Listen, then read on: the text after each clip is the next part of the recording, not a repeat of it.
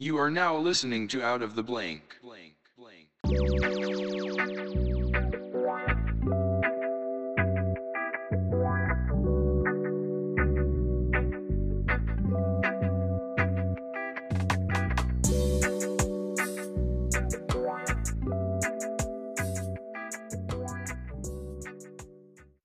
Welcome to another episode of Out of the Blank podcast. I'm here with Christopher Balzano.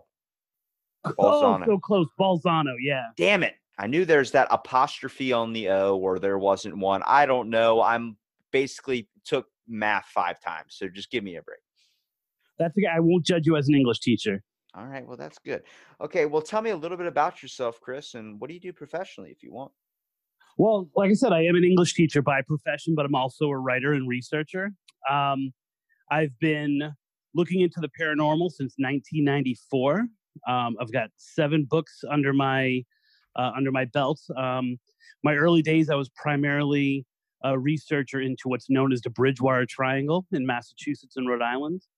I was one of the first people to actually publish on that, other than the infamous Lauren Coleman. In addition to that, now I live down here in Florida. Unfortunately, I run a podcast called Tripping on Legends. So after decades, I should say, of being an investigator, I put the investigative side of myself off, and now we do legend tripping. So rather than looking for evidence, we try to focus more on the experience, but then also the stories and legends that kind of develop around these potentially paranormal places. So Tripping on Legends is basically like a paranormal focus of a show that talks about all the hidden, like maybe mysteries or murders that seem to have like a ghostly experience attached to it. Exactly. And sometimes, it's the ghost that comes first. And then sometimes it can be traced back to something that actually happened. Sometimes it's just a community getting freaked out and falling back on traditional folklore to explain it. And sometimes it's just a whole bunch of people believe a story at once. So it's kind of a little hodgepodge. Well, what do you consider paranormal? Do cryptids technically count as paranormal? In my world, they do. What we're doing now with Tripping on Legends, usually we fall upon cryptids, especially like the skunk ape down here, as part of context for what might be going on in an area. We have a few lake monsters as well that I've kind of looked into based on the fact that they are connected to a legend or connected to a town, and kind of give you like a picture of what the town is like. And of course, one of my primary focuses for the last 15 years has been the Pukwudgie. The what? The Pukwudgie? I've never heard of that one. Oh my word. Okay, where are you out of, brother? I'm in Ocean City, Maryland. I think the only cryptid I know that's nearby me is like if you look at Virginia, you look at like the Mothman, or you look at the Pope licking monster. Those are like the only 2 I've really ever heard of, besides like the Jersey Devil or Bigfoot and all those mystical ones. So the Pukwudgie, just to give people a little bit of context first, we go into it a lot more. Usually, as soon as the Pukwudgie comes out, that's what people want to focus on. It's a small 3-foot tall, kind of gremlin, orc type thing. Goblin is probably the best explanation for it. That is heavy in Native American folklore in New England, in the Northeast, into Canada. And then actually I've discovered into the South and into the Midwest as well. And it's this kind of trickster spirit that is in almost every Native American myth or mythology, like dating back hundreds and hundreds of years, which all kind of follow the same basic premise. It's these little things that would mess with the tribe until one day, for reasons unknown other than like they just like got their shit together, started to be really malicious, and they would kidnap people from the tribe. They would set fires. They would steal babies. And I started reporting on this back in probably 2002. There was almost no mention of it on the internet at all. And yet I had people who were calling me, people who were emailing me in the Bridgewater Triangle who were experiencing this thing. They wanted to know what it was. They wanted to know for a name for it. And I dug pretty deep and found out this little creature. And in the last 10 years especially, it's really exploded. So Pukwudgies are everywhere now on websites, and people have kind of morphed them into whatever they need. They've been on all the different paranormal TV shows, and to the point that actually J.K. Rowling uses them in Harry Potter folklore now. So one of the primary characters in the history of the American version of Hogwarts and the witches that came over here were these Puckwudgies, and they're actually one of the houses of Livermore or Livemore, however she says it. Some bitch, she doesn't pay me anything for using my research, so what are you going to do? Look, when we talk about cryptozoology, we talk about cryptids, we could talk about paranormal, we could talk about all these. What really plays into a factor is it all stems from ancient folklore, man. Throughout many different religions, many different histories, we've talked about an afterlife. Is there an afterlife? What is the afterlife? What is all these types of things? Then we look at the monsters behind it. My initial inspiration for cryptids is obviously most like everyone else's, the very popular ones, such as like Nessie, Bigfoot, the Yeti. The Bigfoot is probably the one that I feel like is the most believable. Just because on the basis of there was in North America, there was a totally descript of a Bigfoot, a full-on description of a giant hominid ape that wandered the woods, whatever. And then in the Tibetan mountains, there was a completely different description of another ape-like creature that was the same strength, same all this stuff, but just did different things.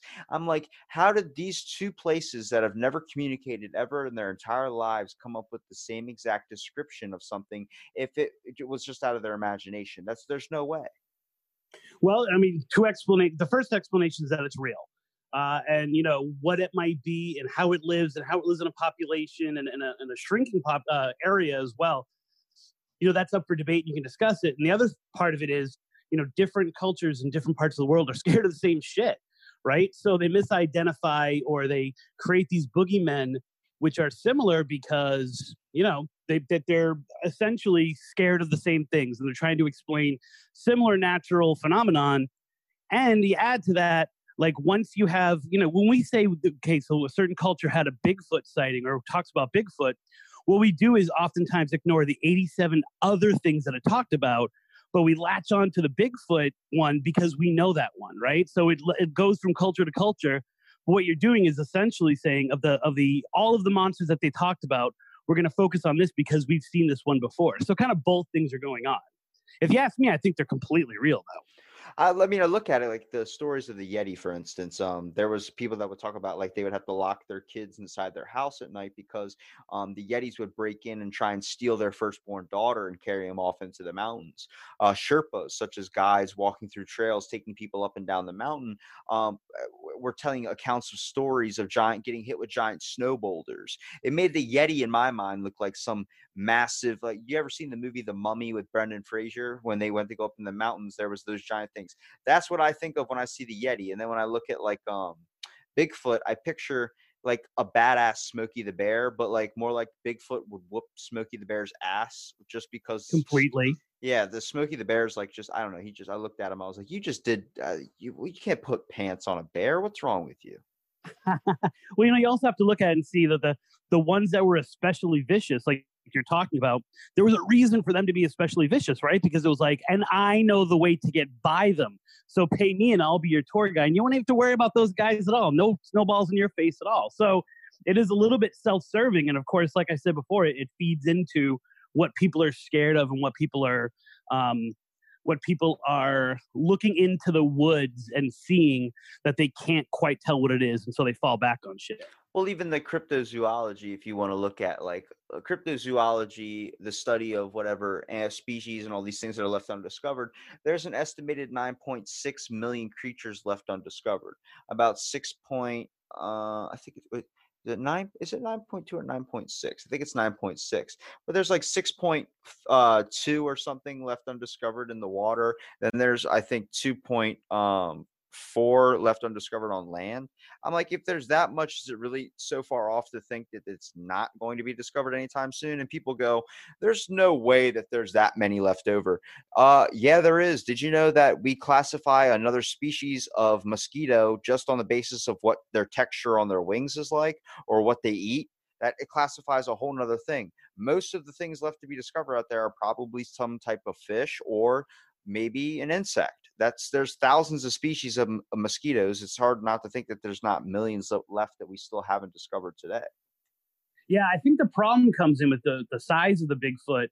And the fact that, I mean, they're just so large, and they're where their typical, stomping grounds are getting smaller and smaller. Now, in America, it's funny, you're from Maryland. I'm thinking of the Blair Witch Project, when they had that line of like, "We have destroyed everything. There's not much that place. How can we be lost?"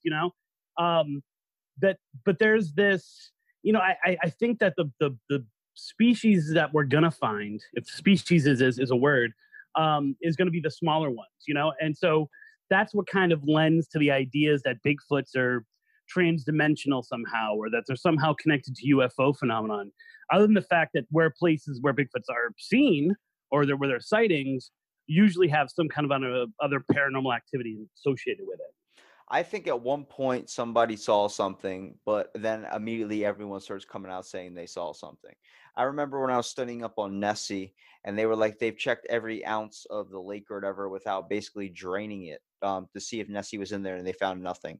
There were accounts of people falsifying it, which makes sense. That's what, if you go anywhere near where that lake actually is, every building around it, they capitalize on that tourism. I mean, it's Right. the same thing with Roswell, New Mexico.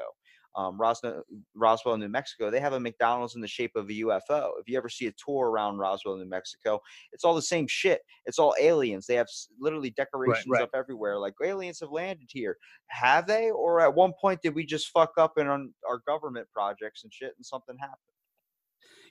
I was listening to a podcast this morning, and it was about the Bridgewater Triangle, and it was a guy I had never heard of. So I was like, all right, I got to hear this. And he mentioned two experiences that he had with Bigfoot, one of which was easily a misidentification of a bear, because the guy thought it was a bear in the first place, and when it got on two legs, it freaked him out and he ran. I'm like, well, that's kind of bear behavior. Yeah, And the bears can second stand up one, and shit. I watched a video of a bear standing in right. someone's front lawn. I was like, is that a fucking bear, or is that a giant person? And bears are a lot more. I think we've got this idea that bears are like extinct, and that, like, they're endangered somehow, and maybe they are, but here in Florida, there are bear sightings all the time. They're almost as common as alligators. Bro, if you really want to be, then, if you want to be humbled by anything in the world, look up the page Nature is Metal on Instagram. I watched a fucking grizzly bear attack a gorilla. That was some shit. I immediately got humbled by that, and then I watched two silverback gorillas fight. There's no way I would kill any of those things. I immediately am like, a cockroach could kill me. No, exactly. And then the second one that he talked about was here in Florida, skunk ape. And he said he had just come from the skunk ape museum that's down here near the Everglades. And he went out and he saw these large footprints. And I'm like, well, how close to the place was it? I mean, are we talking like it's totally in their interest to fake something or to have something there, because people who just came and bought the skunk ape teddy bear and the skunk ape bumper stickers now go out in the area, in the park that it's called, and they see these Bigfoot prints.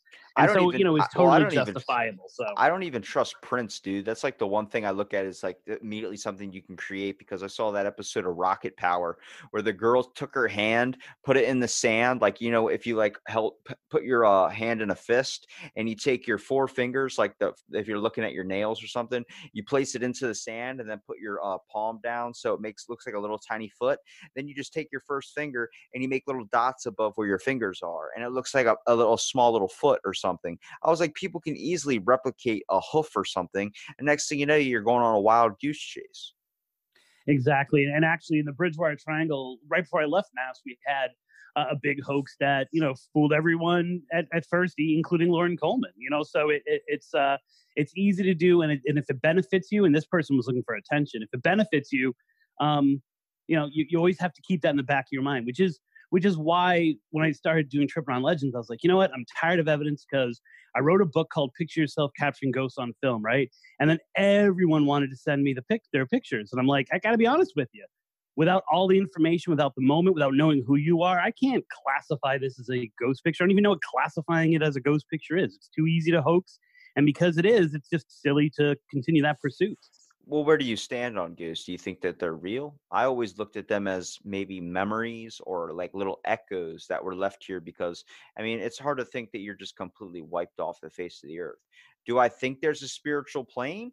That I don't know, but for the episode where I talked to a couple morticians, I always brought up the fact I never wanted to be cremated because I feel like if your body is your token to the afterlife or whatever, imagine being a pile of ash in heaven. That would kind of suck. I like to think that we don't, because I'm not that drawn to the body that I'm in right now, so I want a celestial thing going on with me for the afterlife. I No, want I to mean, be I think Ryan Gosling. I'll go Ryan Reynolds and then we'll go with it. So yeah, I mean, I think that, and here's where the difficult thing from an investigator point of view, and even classifying it at all, I think there's an entire spectrum of what a ghost is. And I think some are memories. I think some are consciousness. Some are elemental. Some are something darker, or something, or even lighter. So it's really hard to say, are ghosts real? 100%. I've had so many experiences in my years. All right, you got to tell me some unexplained. experiences then. I'll share some, dude. I got a couple in my past there. Well, I want to hear yours first then. So. Oh, okay. This is the reporter. See, this is the reporter in me and the writer in me wanting to know your experience. All right, I'll share one. You share one. How about that? All right, there we go.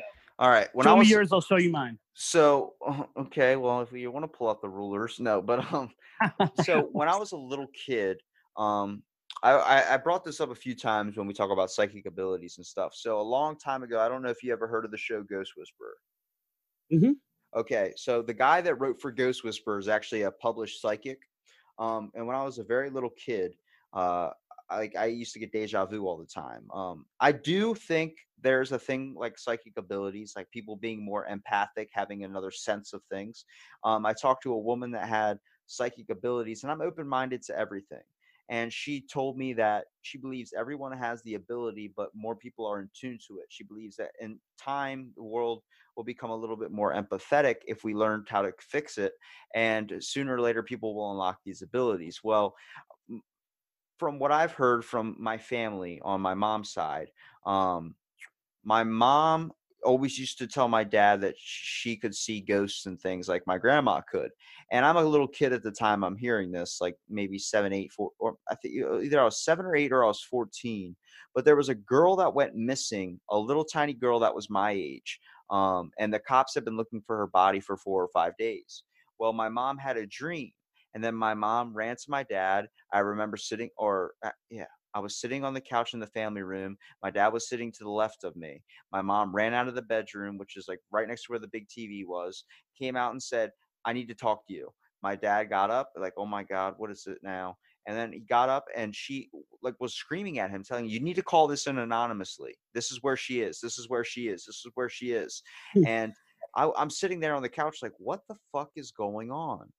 And my dad called it into the cops. Next thing I know, they find the girl the next day in the morning, exactly where my mom said. And my dad believed her 100%. And my dad's not that type of guy to believe in that type of stuff. But immediately he changed his ways after that. He was immediately like, right. "You were right." And I was listening to. I was like, "How did you know?" She goes, "The girl came to me in my dream and told me where she was buried." And she goes, "You don't know this about my side of the family, but we have this instinct psychic type thing." And I was like, "What does that mean?" She goes, "Your grandma could see ghosts." And my grandmom does. Now, as I got older, before when I was a kid, I used to get really bad deja vu. Well, where the ghost story plays in the scenario is there's this old hotel in the town of Berlin, Maryland. You can look it up. It's called the Atlantic Hotel. It's built in like 1876 or something. Well, I remember my mom used to work there. So one day I stayed home sick from school, hashtag sick, not really. But everything, all the furniture, everything was really old style. That was supposed to be the point of the hotel. So I went upstairs and I'll never forget, I was watching Scooby-Doo meets Earth, Wind and Fire. That whatever you call it, the vampire episode where they're on that mountain. Yeah. So I was sitting on the bed, laying in this old style, like Victorian type bed, watching this, watching them at the concert, and those 3 hot ass chicks come on and start singing Earth, Wind, Fire, and Air. And I'm like sitting there like, this is awesome. And a woman comes by the room. A woman wearing a very old style clothing, like old hotel, like maid clothing. And I figured that was the point of the hotel. That's their uniform. So I'm probably 5 or 6 at this time. And I looked at her and she goes, "How you doing?" I said, I'm doing all right. I'm not really supposed to talk to anybody because my mom said, like, if I need anything, just call her. I don't want to bother anybody. And she goes, oh, it's okay, sweetie. She goes, what's wrong? And I started explaining to her, oh, I'm sick from school, not feeling too well. She's got a headache and a stomach ache. And she's like, can I get you anything? And I said, no, if I need anything, I'll go downstairs and ask my mom, but thank you. And she goes, okay. Then she like dusts the corner of the door and then walks out. And you're sitting on the bed as a little kid waiting. The next thing you know, like, you wait a minute, you hop off the bed, like do that, like jump off the bed. Then I ran around Yeah. the corner to look into the doorway. She was gone. So I ran Wow. downstairs to my mom and I told my mom, and my mom was just staring at me. And I was like, what? And she goes, Robbie, it's only me and Bob in the kitchen besides your aunt that are here. There's nobody else in this whole entire hotel. Nobody's on staff. It's wintertime. There's literally barely anybody that works here. And I looked at her and I was like, okay. And I just went upstairs. And after that, she looked at me completely different. And where the ghost whisperer thing comes in, my mom met the guy that wrote for the show Ghost Whisperer and wrote all these psychic ability books and brought up my name. But before she could say my name, she said, I have a son. His name is and then the guy cut her off and said, is his name Robbie? And my mom said, yes. And he goes, he's going to be a powerful psychic one day. So ever since that happened when I was really little, my mom has looked at me in a completely different way, asking me hold this photograph. Do you sense anything from it? And I used to be like, no, what the fuck are you talking about? And then I had a dream probably around maybe last year, in November. Someone went missing and I had a really intense dream. And I ran downstairs and it was like, wow, I just had this fucking crazy nightmare. And I don't sleep. So that was new for me. And she was like, can you do me a favor? And I said, what? She goes, can you look at this and tell me if this is the face that you saw? And showed me a photo of a guy. And I said, yeah, that's the guy. And she goes, where did you see him? And I said, he was lying down in like a gutter type ditch near like a marshland type thing. Like, maybe like if you, like a little small little channel or something like one of those giant, drain ditches. And she goes, where exactly? And I described the place to her. And then next thing I know, it was like 2 days later, they found the body in the exact area I described. And that's where I go. I think that's a fucking coincidence. I don't know about that. I don't know if I believe it, but she was so sure of it. She was like, this is something you have. And then that's my really kind of story in a way. I'm open-minded to everything. So I always toss that out there when someone says like a psychic ability or a paranormal experience. Right. I mean, I think that everyone has psychic ability, and I think the majority of us tune it out. I know that for years, especially, you want that integrity as an investigator, right? And so I left all of that aside until probably about a year ago. A psychic we were at a conference, and my partner paid for a reading. And I'm like, I don't want to do this, but I wanted to make her happy, so I did it.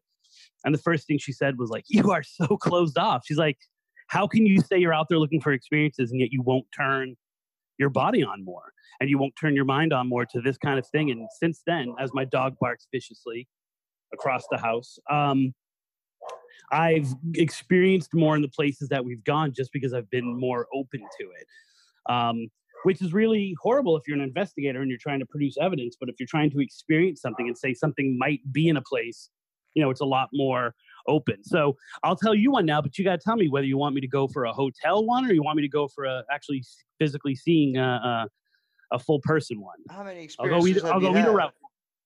I mean, dozens. I mean, I've been doing this for so long. Oh, now I got to hear both. I'll sit and enjoy the story. I don't give a shit. I want to know about your ghost stories. Now I'm curious. Well, I would say, having seen like a full-on person that I interact with has been a rarity. It's happened maybe 4 times. One time was when I was moving. This is my second tour of duty here in Florida. The first one was in '99, and I was coming down to move to who would eventually become my wife, who would eventually become my ex-wife. She was at the University of Central Florida. So I was moving down to Orlando. I had all my crap in a moving truck outside on the streets of Boston. And I'm there sleeping on the couch because my bed is packed up. My last night in Boston, my best friend, who had been my roommate so many times, it's ridiculous, is sleeping. The other roommate's in there sleeping, and I'm sleeping on the couch. And at about 2:00 in the morning, I get woken up to a kiss on my face. So, we can all talk about night terrors and things that happen to you when you just wake up. But this lasted probably about 2 minutes, this experience. So I get this kiss on my face, or this pressure on my face, and I look up, and there's someone kissing my face. And she moves her head out a little bit, and I'm thinking, this is really weird. This is my roommate. This is my best friend. But her and I, we don't even hug. So it was weird. But, it's my last night, so it made sense to me. And I'm like, Jenna, it's going to be okay. We're still going to, be with each other. And almost immediately, the face is now across the room. Almost like a whoosh. And there's this girl standing there. She's got short blonde hair. My roommate has long brown hair. And I'm watching her, and I'm looking at her, and she's just kind of smiling with this half smile, this kind of, all right, see you around kind of thing. And then she blows me another kiss and turns to walk into the bedroom where my two roommates are, and disappears. And we had a whole bunch of different experiences in that house. I have endless pictures of the cat going crazy, trying to capture something that might have been going on in that location. It's Boston. It's there are so many ridiculous murders and histories and accidents, and she was wearing somewhat modern clothes, but it was kind of generic. She had like a little jeans skirt on with a little tank top kind of thing. It was something that could have been from different decades. And I just stood there for a while, and I could hear my roommate snoring in the other room. I could hear one roommate grunted all the time. I could hear it. I mean, their door was open. It definitely wasn't them. They were both asleep. And yet here was this girl wishing me goodbye. And so, that was kind of one of those experiences that happened very early on as I was doing this, even before I was officially an investigator and officially documenting these things and publishing them with people. And it really kind of set this tone for, wow, there's like an emotional center to this, which a lot of people, they just want the spooky, they just want the creepy. But there was some kind of connection between that girl and I. And she was kind of hot, so I wish that I had her number now. Well, it's crazy because my mom always had a photo of it was, I guess, whatever. I don't know how you would say it. If you have your grandma, but then it's your grandma's brother, what would that be to you? Your great uncle? I guess so. There was a guy in our family that I never knew. He died when he was 12 years old because he got caught in a barn fire. And so my mom always has this photo, and he goes, "That's your Uncle Lenny," or is it Uncle Lenny or Uncle Larry? I've only heard her talk about him a very few times. But this kid used to be what I used to see as a kid all the time, like imaginary friend. And my mom would always say, like, "No, that's your Uncle Lenny or Uncle whatever." And it was the weirdest thing, dude, because I'm like, you hear stories about a lady in white, a lady in red, all these types of things. And you're like, those, like, a lady in white is someone that died before her wedding day or died on her wedding day or something. And a lady in red was supposed to be like a prostitute, all the ones that you hear about hotels, like people would talk about seeing them. They're amazing to hear about, and they're like interesting to go into. But the fact is, when we talk about psychic abilities and paranormal, the reason why they're so damn hard to believe is because the amount of attention those things have been getting when it comes to people experiencing them.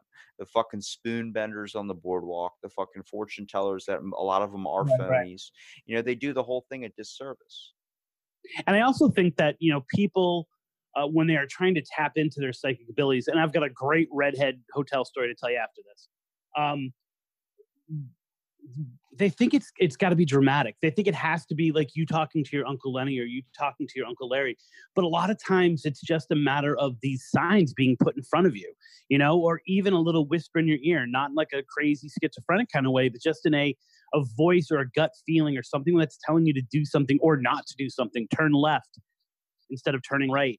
And we ignore them because we think they're just kind of white noise out there in the universe, our random thoughts. But my belief very strongly is that those are people connecting to us on a psychic level. And it doesn't have to be that you see something. It doesn't have to be that you hear something. A lot of times it's like shutting the hell up and listening to what your mind is telling you. And it's not just you in your mind. Like there's, if spirit communication is available to us, right? If it's out there, it would probably exist easiest on those levels that we take it, we kind of take advantage of or overlook, like our hearing, or our slightly seeing something, but especially our hearing and our guts. Those are two of the, big psychic hot spots on our body that we ignore a lot of times. And so just hearing your name from down the hallway, that happens to people all the time. They hear their name and they don't know, there's no one there that should have said it. Or I get a lot of this in places where other paranormal activity happens, which is coughing. They hear coughing from someplace and they go and there's nobody there, or the baby's asleep, or it was clearly a grown man, and yet the only people in the house are kids.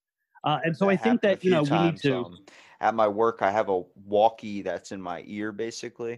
So like I'll get after working there for a few years, eventually I'd be sitting in my house without any walkie or anything in my ear or anything, just sitting and watching TV, and I would hear my name on the radio, and I'm like, what the fuck? Like, what the hell was that? Yeah. It's a thing that happens with like a syndrome, but like and of course that's electronics. Electronics are the most easily manipulated things.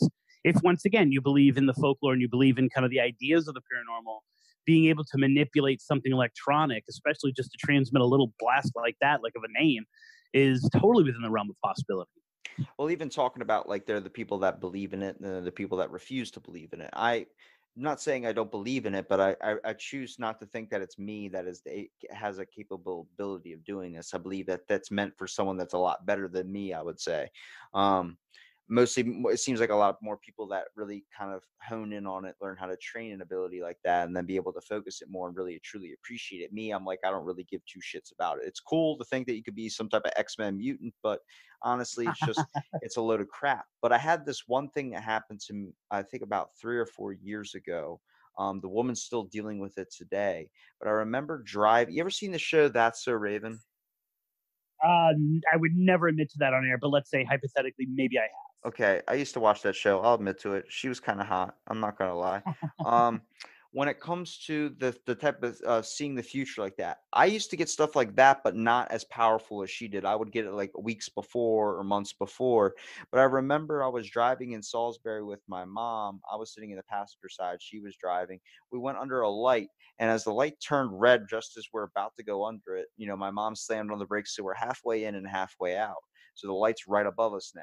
And I remember sticking my head out the window and looking up, and then immediately just like getting a giant cold shiver up my spine. And I looked at my mom and I said, Miss Kim is going to get into a car accident. And my mom looked at me like, what the fuck did you just say? And I like looked at her. I was like, I just pictured a truck hitting Miss Kim. And she goes, okay.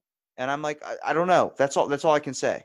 And then like that's all I could see was just a quick glimpse, like a little like a dream or something, but it was a quick 10-second thing. Bam, done. That's how I always got it.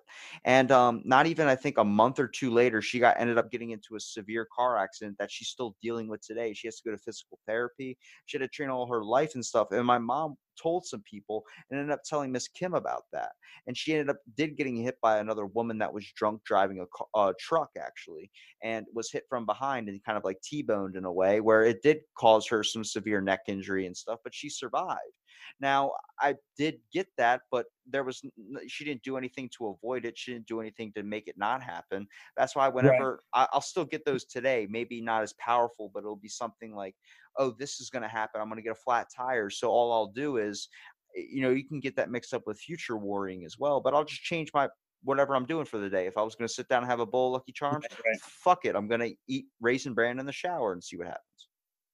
Right. And I think that a lot of times we don't really even know that we're listening, and we're listening, and we pick it up on a subconscious level. We pick it up on a semi-conscious level, and we change something slightly, or we have that in the back of our mind when something else happens. And so we make that connection quicker, or we react to things differently based on this. It's kind of like, when your parents tell you over and over and over again to do something or to not do something, you don't consciously think, all right, well, I am going to make the good decision right now because my dad always said it. It's just boom. It's like inbred in you, or ingrained in you is probably a better word. And I think that happens sometimes when we are open to our psychic, a little tingles that we get. All right, now I got to hear about your hotel one. You're killing me. I used to work at a hotel, so this is like on my mind now. So we this was 3 summers ago now, actually. And we were planning to go out of state, right? So our ultimate goal was to go to Mountain State Park in Indiana to touch base with this other Pukwudgie paranormal hotspot of the galaxy, right? And so what we decided to do was to cut through North Carolina. We spent a few days in North Carolina, looking into different ghostly legends there. It was a really great trip.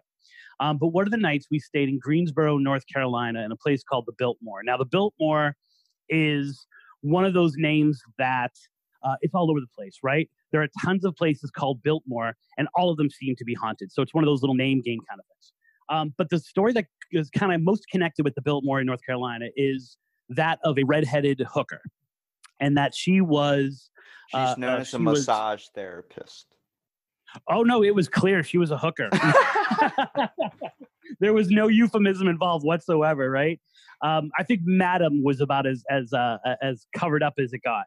And this place was known to kind of how, gangsters would go there and kind of some of the seedy people around that area would find their way there. And she was, a top billed madam, if you will.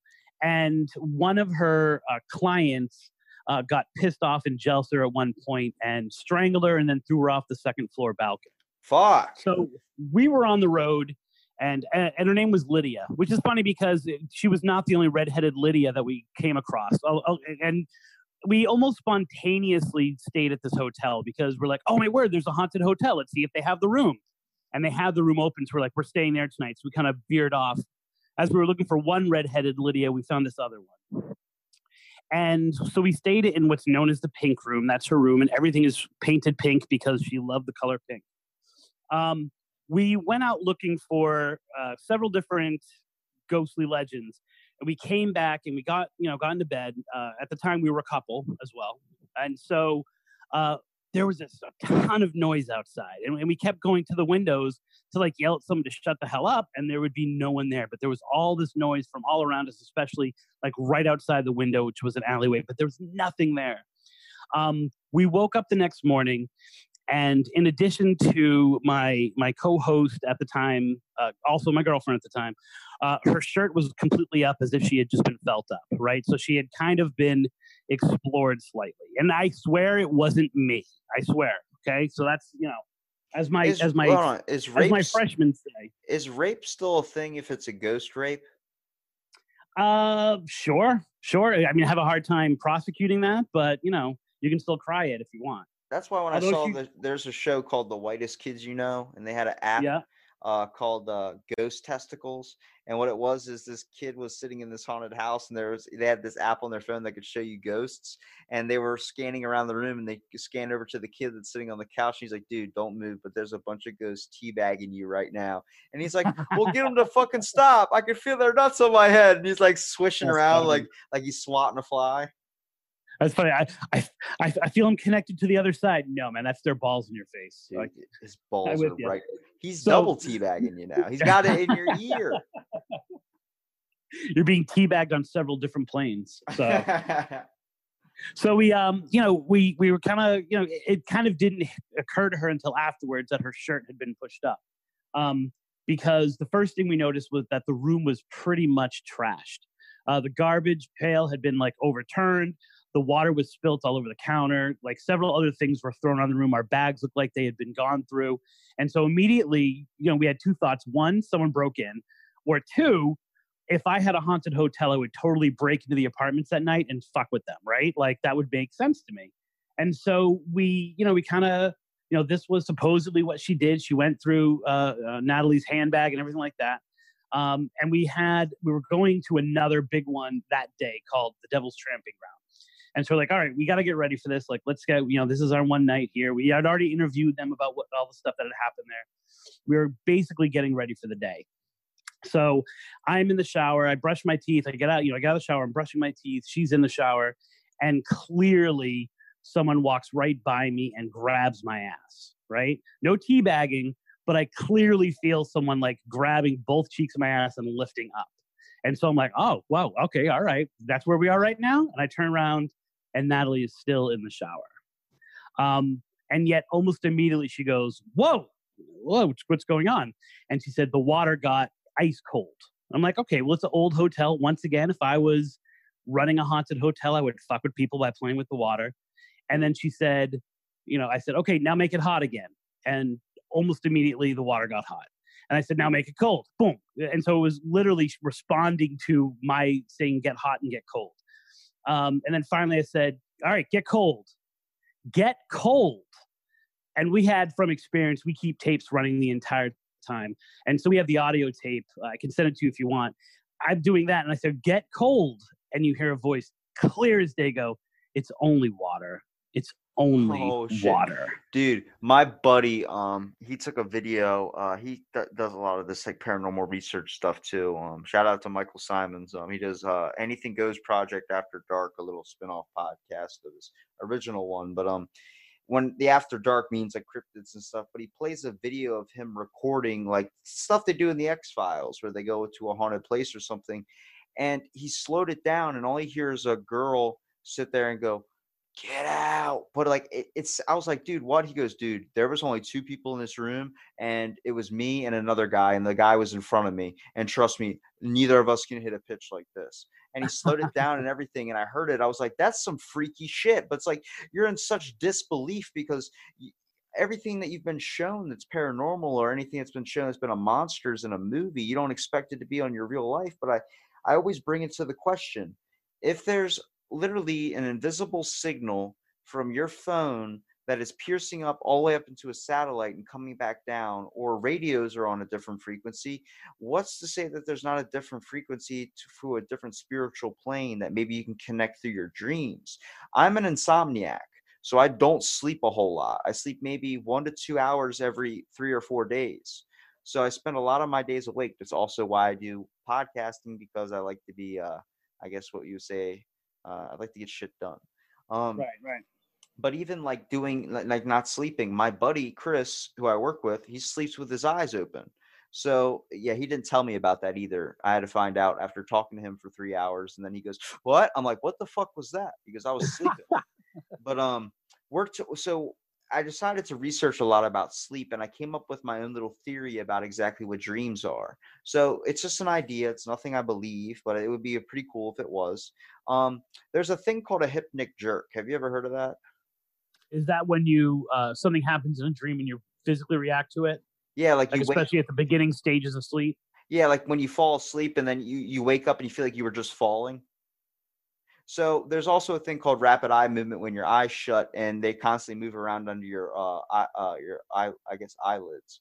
So I say that your brain is searching for a doorway, much like a parallel universe to enter to, and that is your dream. Your eyes are searching for that when you shut them and you're in rapid eye movement, whatever, REM sleep. Your eyes are searching for that portal. Then once it finds it, you go into it. That hypnic jerk, that wake up, is because you were slipping out of this world and entering that one. That is the thing. Like if you get too far into it, your body immediately, like your heart starts to stop. It turns into like the movie Avatar when they clip that thing into the back of their head or whatever, and they transport into whatever. That's what it is. You know, it turns into that. That was just my idea of what that was. And looking so instinctively into the human mind, you start to uncover that there's a lot of shit that our brain, we don't know about. There's a lot of shit we don't understand. There's a lot of shit left to figure out about it. Who's to say there isn't this inherent ability to be able to see things? If people can see colors, maybe we can see ghosts. Well, you know, and you pick up, your brain picks up more than you ever realize. You know, and there's the classic experiment that I've done in class like numerous times, which is where you do one movement. You know, it's the basketball gorilla, where you ask the people to count how many times the kids are bouncing the basketball, and then you say, okay, and how many fingers did the gorilla hold up? And you're like, what are you talking about? And then when you show the video again and you tell them to not focus on the people bouncing the basketball, a huge person in a gorilla costume goes by and holds up a certain amount of fingers and walks by. Their mind picked that up. It was there, but their conscious mind didn't, because they were focused on one thing. You know, so I think in addition to all the things we don't understand about the brain, we don't understand what it perceives on any given moment, because we are focused on different spectrums or different ideas and different thoughts. And our mind still picks that information up. We just don't process it the way that we process other information. What, if you had to say, would be the one cryptid you want to meet the most? And what would you say would be the one that you don't want to meet the most? I'm not sure if there's one I wouldn't want to meet. Or at least encounter. Now, if I'm safe, you know, in this situation, then there you go. Like, if my kid's talking right now, they want to meet Mothman. So we're going on. Starting spring break just started for me a few hours ago. we were going to go to all these different places. We were going to go to North Carolina to visit the, the mystery of Roanoke and Creatoan. We were going to potentially go see Mothman. That's a pretty far journey for us. We decided to stay in state, especially with everything that's going on. But they are obsessed with Mothman. For me, I've had a few Pukwudgie encounters with the other elements of the Pukwudgie. So the Pukwudgie can transform into things, but it also controls the souls of spirits that it's claimed. And by claimed, I mean led to their death directly, called the Tai Pai Wunkas. And I've seen those lights, and I've seen some of the other elements that are in a Pukwudgie encounter. I would love to see one just up close. I would love for one to make itself known to me and be like, dude, you are such an asshole. No one talked about us for hundreds of years, and now you kind of friggin' stirred the pot. And now we can't go anywhere without people looking for Pukwudgies. So, that's probably the number one I would want to see. But in terms of what I wouldn't want to see, I'm open to just about everything. I wouldn't want to see the New Jersey Devil because I remember being a little kid and watching the X-Files when they first showed it. And Yeah. there was a movie that came out not too long after that. I think it was like some Nightcrawler or some type of movie where there was a bunch of kids on a bus in the middle of like a back road headed to like this. I guess they're coming back from a baseball game or some type of field trip or something. And it's like pitch black night. The bus breaks down, and then slowly, one by one, this creature starts picking off all the kids on the bus. The dude landed on the window. There's like a nerdy kid, like, what was that? What was that thing? And this dude, I mean, it looks like Freddy Krueger, but his skin is like all black and burned. And he just looks, and he starts pointing at the kids he wants off the bus that he's gonna kill, like a sacrifice. I don't know what movie that was, but I immediately I think you're talking about Jeepers Creepers 2. Dude, immediately even saying that, like my skin starts to boil and gets bumps all over it. It was that fucking scary to me. So you'll like this on this trip that we're taking, because Jeepers Creepers 1 was filmed in Florida. We are actually going on the road, which was the opening scene where they actually see Jeepers Creepers for the first time and they see the murder and everything. We're actually going on that road to see if we can look into a case of black-eyed kids that are on that little stretch of road in Florida. So I have a huge saying. It's my life saying. It's Tripping on Legends like mantra, which is #follow the science. So now I know I definitely have to hit that stretch of road on our trip. Bring pizza combos. That's all I'm saying is if you're going to die, you want to die with a bag of pizza combos.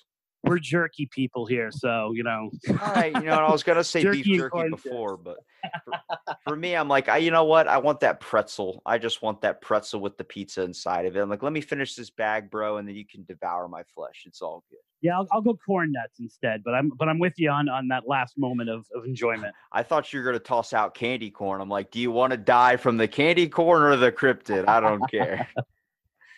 But even like we talk about like the one I want to see the most.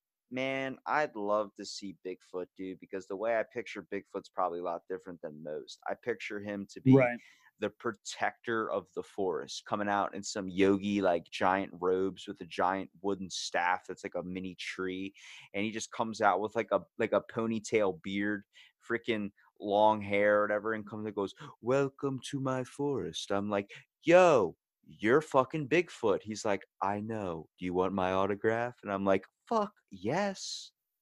So you're talking much more like a giant version of an Ewok is how you're picturing.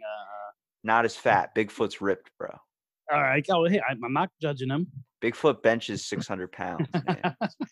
Oh, easily. Well, in the Bridgewater Triangle, he picked up the back of a squad car. So, I mean, those are what, 2 tons? A ton? So, I mean, if he's able to pick that up with ease, he definitely could do more than 600. I feel like they should make a reality TV show called Lifting with Bigfoot.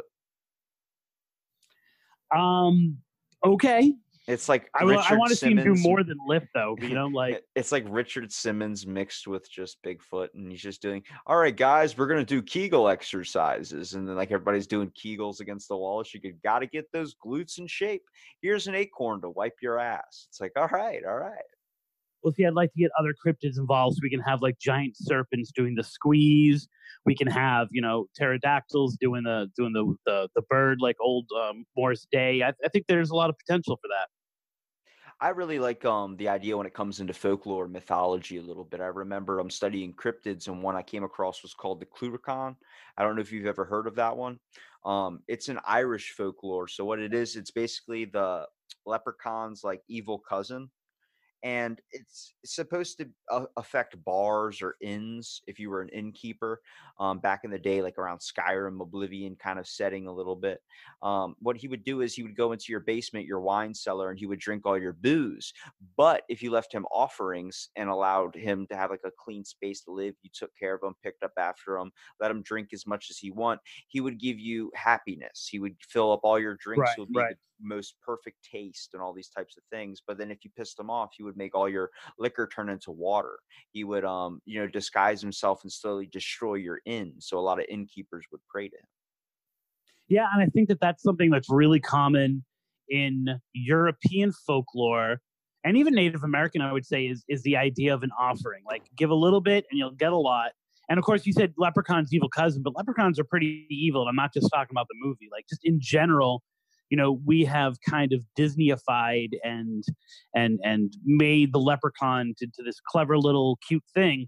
But if you read the actual folklore of Ireland, leprechauns are pretty nasty. But that whole idea of leaving something out, you can talk about in a folklore aspect, it was the same as praying that things would go well. It's the same as blaming the bad shit that happens to you on some imaginary creature that does something unless you appease it in some way, right? I mean, it's an offshoot of pretty much, every religion that has like a big deity that you have to please in some way. But it is really common. And it's interesting that as Americans and an American culture, we don't have that. Maybe it's that like, just give me everything attitude that's so American, but we don't have that attitude in our folklore of like, give an offering and then you don't have to worry about it. Ours is more of like, no, it's feared, kill it. How do I get rid of it? And so that's a really big difference that I've found in covering folklore from different cultures, then kind of comparing it to what we do with it modernly.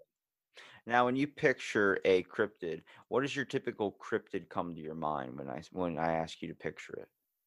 I mean, I think when I hear cryptid, and when most people do, I think Bigfoot is the first thing that comes to mind. I mean, he's the rock star of it. And then the more the more kind of like different doors get opened. But, if we're talking about ones that I wouldn't want to see, just because I have a natural fear of something bad happening to me on the water, it would be something like the sea serpents of old, like that kind of freaks me out. And I don't think a lot of people think of cryptids in the air or in the water. They really think of those land ones, I always think of like a chupacabra or something like that when it comes to a cryptid, something that's like fucking like scary, like weird claws, really small. Anything that's really small and it's a cryptid, I don't like, because I don't like the maneuverability those things can have. Like if I was gonna Right. create my own cryptid, Swiftness. yeah, if I can create my own cryptid, I would immediately picture like a gingerbread man with like a knife, and like I don't know, like he has the ability to have like just ooze out acid or something, like some type of fucking monster from like the pits of hell or something. Like he comes at you with a candy cane or some shit. That would just be the worst cryptid in my mind. I'll take Bigfoot, I'll take Nessie any day. But when it comes to that thing, fuck that. Yeah, and I think the word cryptid itself has a kinder, gentler feel to it than like monster, So what you're talking about much more sounds like a monster of nightmares gone by, as opposed to a cryptid. I think the connotation of it is something that potentially is not far off from something that we come in contact with. And then it's mysterious, but not necessarily vicious. Whereas like monster and other terms like that are where we get like the more gingerbread spouting, knife wielding one you're referring to. Now, when even talking about like on your podcast with like the cryptids or anything really paranormal or whatever, tripping on legends in general, that was the name drop, hope you like that. I know, I like that. I was like, wow, he remembered the name of it. Good job. But even when we're starting to talk about these, like, what is the things you find most interesting that you use towards your podcast? Do you like explaining the whole specifics of one? I've done a spinoff of this podcast when I was doing this one when it was first starting. I would only post maybe once every week or so. But I did a spinoff called Fill in the Blank. We talked about a bunch of things. Like my buddy was interested in Victorian surgery, so I printed out a bunch of articles on Victorian surgery. Then like cryptids, my buddy was interested in those, and that's when I learned about the Pope licking monster and all these other creatures. I think what really like gets me off, like the ultimate legend trip kind of path we go down, is when we have all this information and has a deep backstory to it, And over the course of our research, we find something that's like, oh shit, like, well, we were doing this one called the Bloody Bucket, which is where you're supposed to dump or fill up a bucket with water from this one place by the light of the full moon, and it turns into blood. And we were able, and this has been in numerous books by now, and all over the internet. And we were able to find obscure web posting from a few years before it hit Weird Florida, the book Weird Florida. And it clearly says, hi, I heard, this place is called Bloody Bucket Road. I'm going to invent a story because it's Halloween and I want to, practice my writing skills. So here's a story. It's completely made up. And it's the story that people have been telling for the last 15 years about it. Right. And so we know that it's not true. We know clearly through history and looking at things that this place is called Bloody Bucket Road because there was a really vicious bar where they would have buckets of blood mopped out at the end of the night because so many fights used to happen there. We actually when we went there, we got stopped by the cops who told us a story about it. Like, oh, you know why this is called Bloody Bucket Road?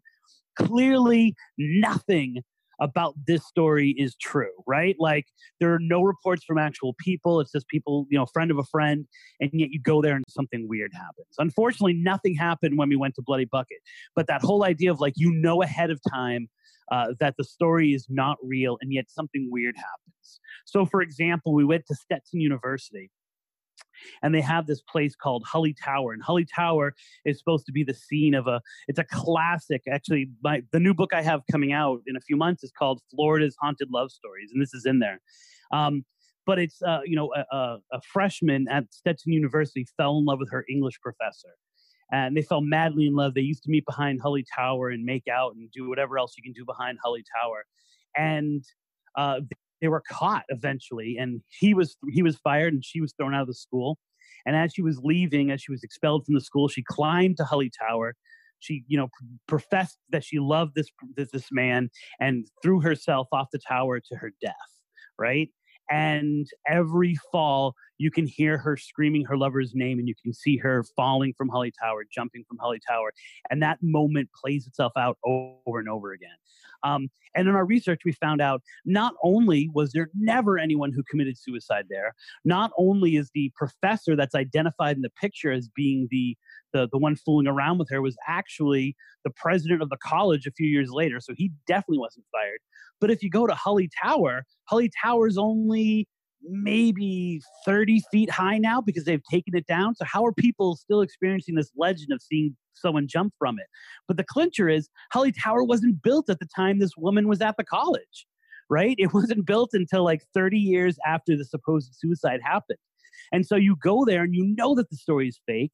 There are other stories that develop around it, right? The great thing about ghostly, that's like the show Supernatural I used to watch all the time. They talked about tulpas when they created that ghost that was living in that burned down house. Right, There was if you no experienced person. it enough. Yeah, there was no person that died in there. Just a bunch of people were basically believing into it and creating stories about it. Actually, at one point in our history, the government actually had a project where they created a ghost. 5 of them created a ghost, and they believed the story 100%. They wrote it down, and they tried to use a Ouija board to communicate with it, and they started believing that they were this thing was real.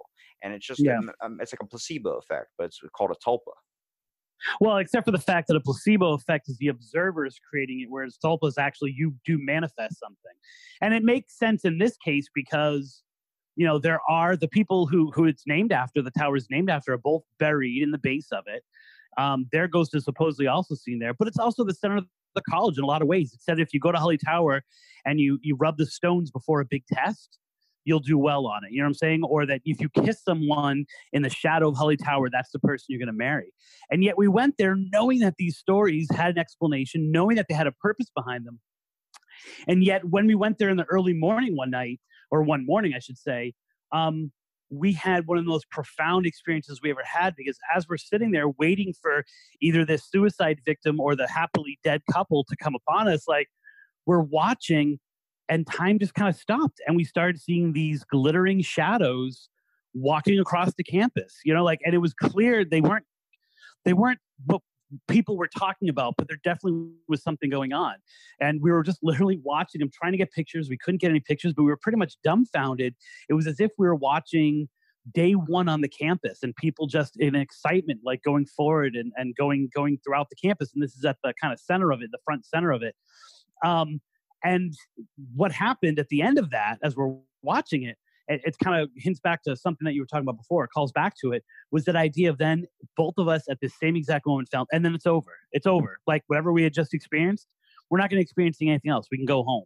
You know, it was that psychic, like, okay, you had your experience. And that has happened so many different times to us in the field. We have a moment and we capture that moment, we experience that moment, and then like a light turns on, we understand that it's over, that we've gotten what we came there to go. We were there at the right moment, that the tumblers and the lock fell, and now we can go on our way and kind of report what happened to us. More people just need to be open to stuff like this. I feel like if you just come at things with it open-minded, it just changes your perspective a whole lot more. My buddy, he was telling me that he believes that we're all come from Mars. I'm sitting there like, what the fuck does that mean? Did we come on a space shuttle or anything? But I was open-minded, so I heard his opinion, and he talked about how, like, how the moon gets hit with so much different asteroids, and all those particles get from the moon landed in outer space. What happens if, there was an asteroid that hit Mars and a little bit of the particles floated off, landed to Earth, and then we evolved from those particles? That makes 100% sense. Now, do I think it could be that? I don't know. But like I said, keep that open-minded perspective in there, especially if you're coming on the ghost. Is there a purgatory? Is there vampires? Is there this? Is it Michael Jackson's Thriller music video? I have no clue. But at the same time, let's never toss any of those things out, because there could be something behind something that we don't know the full grasp of yet. And our experience will always be molded by what we want to see or what we believe is there. In the Bridgewater Triangle, there's this area known as the Sonnet Ledge, and it leads into this water pit, which is, I'm totally blanking on what a water pit is called at this point. But it is the site of numerous, according to police that are on record with this, numerous bodies are down there. We can't get to them. The forest itself is a dumping ground for all kinds of really creepy activity in the cities that surround Freetown. But people who are at the Sonnet Ledge have had similar experiences of things like ghost lights or things like seeing things that they couldn't explain. And it always seems to be when they approach me with the story, it's framed by whatever they believe or whatever they've been told or whatever they've researched up to that point. And so the same ghost lights are ghost lights from some person and UFOs from another, or they're the souls of people who are trapped, or there's some kind of illuminated cryptid, or they're a spell that's being cast by the dark forces that make their home in the forest, or it's some kind of weird vortex kind of thing that reflects light weirdly. So whatever people experience, or whatever people frame it as, whatever the filter that they already have tends to be how they communicate about the experience. If you widen those frames, if you put in more different filters, you can maybe start to see different levels of things, to see that maybe that experience is all of those things or what that person needed at that time. Well, to quote my favorite person in the world, it's going to be legend. Wait for it. And I hope you're not lactose intolerant, because the second part of that is dairy. Now, I'm not sure if you know this, but that's how we end every episode. Well, shit, dude. It took me about 2 years in before I realized, oh shit, Barney does that same thing. Like, I was just doing it. It's called Tripping on Legends. Like, may all your trips be legendary. And then I finally, after 2 years, went, wait a minute. Oh, that's what fucking Barney does. I've been stealing this shit for 2 years already. So it's too late now to change it, but we're doing it. So there you go. I'm not changing anything.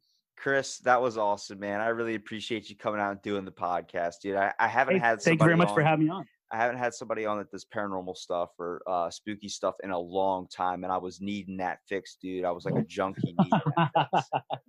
Well, I'm glad I was able to be your dealer. Well, Chris, I really want to give you here a minute at the end to be able to promote your content, promote your podcast, promote any book you want to promote, because people need to go and see this stuff for themselves. Beautiful. The easiest way to kind of experience what we're experiencing is to go to Facebook. We do have a website, trippingonlegends.wordpress.com, but everything we do gets kind of put on Facebook, and that's facebook.com/trippingonlegends. Like I said, my new book is coming out, I believe, in August.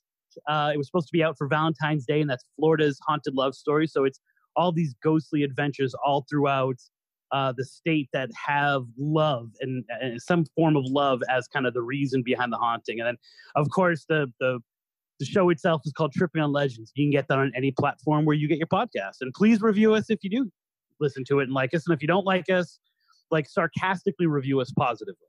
Yeah, give them like that 1 star, or no, give them that 5 star, but then say fuck you. That's always a good one. Right. Because people just look at the stars, they never actually read them. Yeah, exactly. Because reading's too much, right? Yeah, reading bad. As an English teacher, reading bad. I don't know math.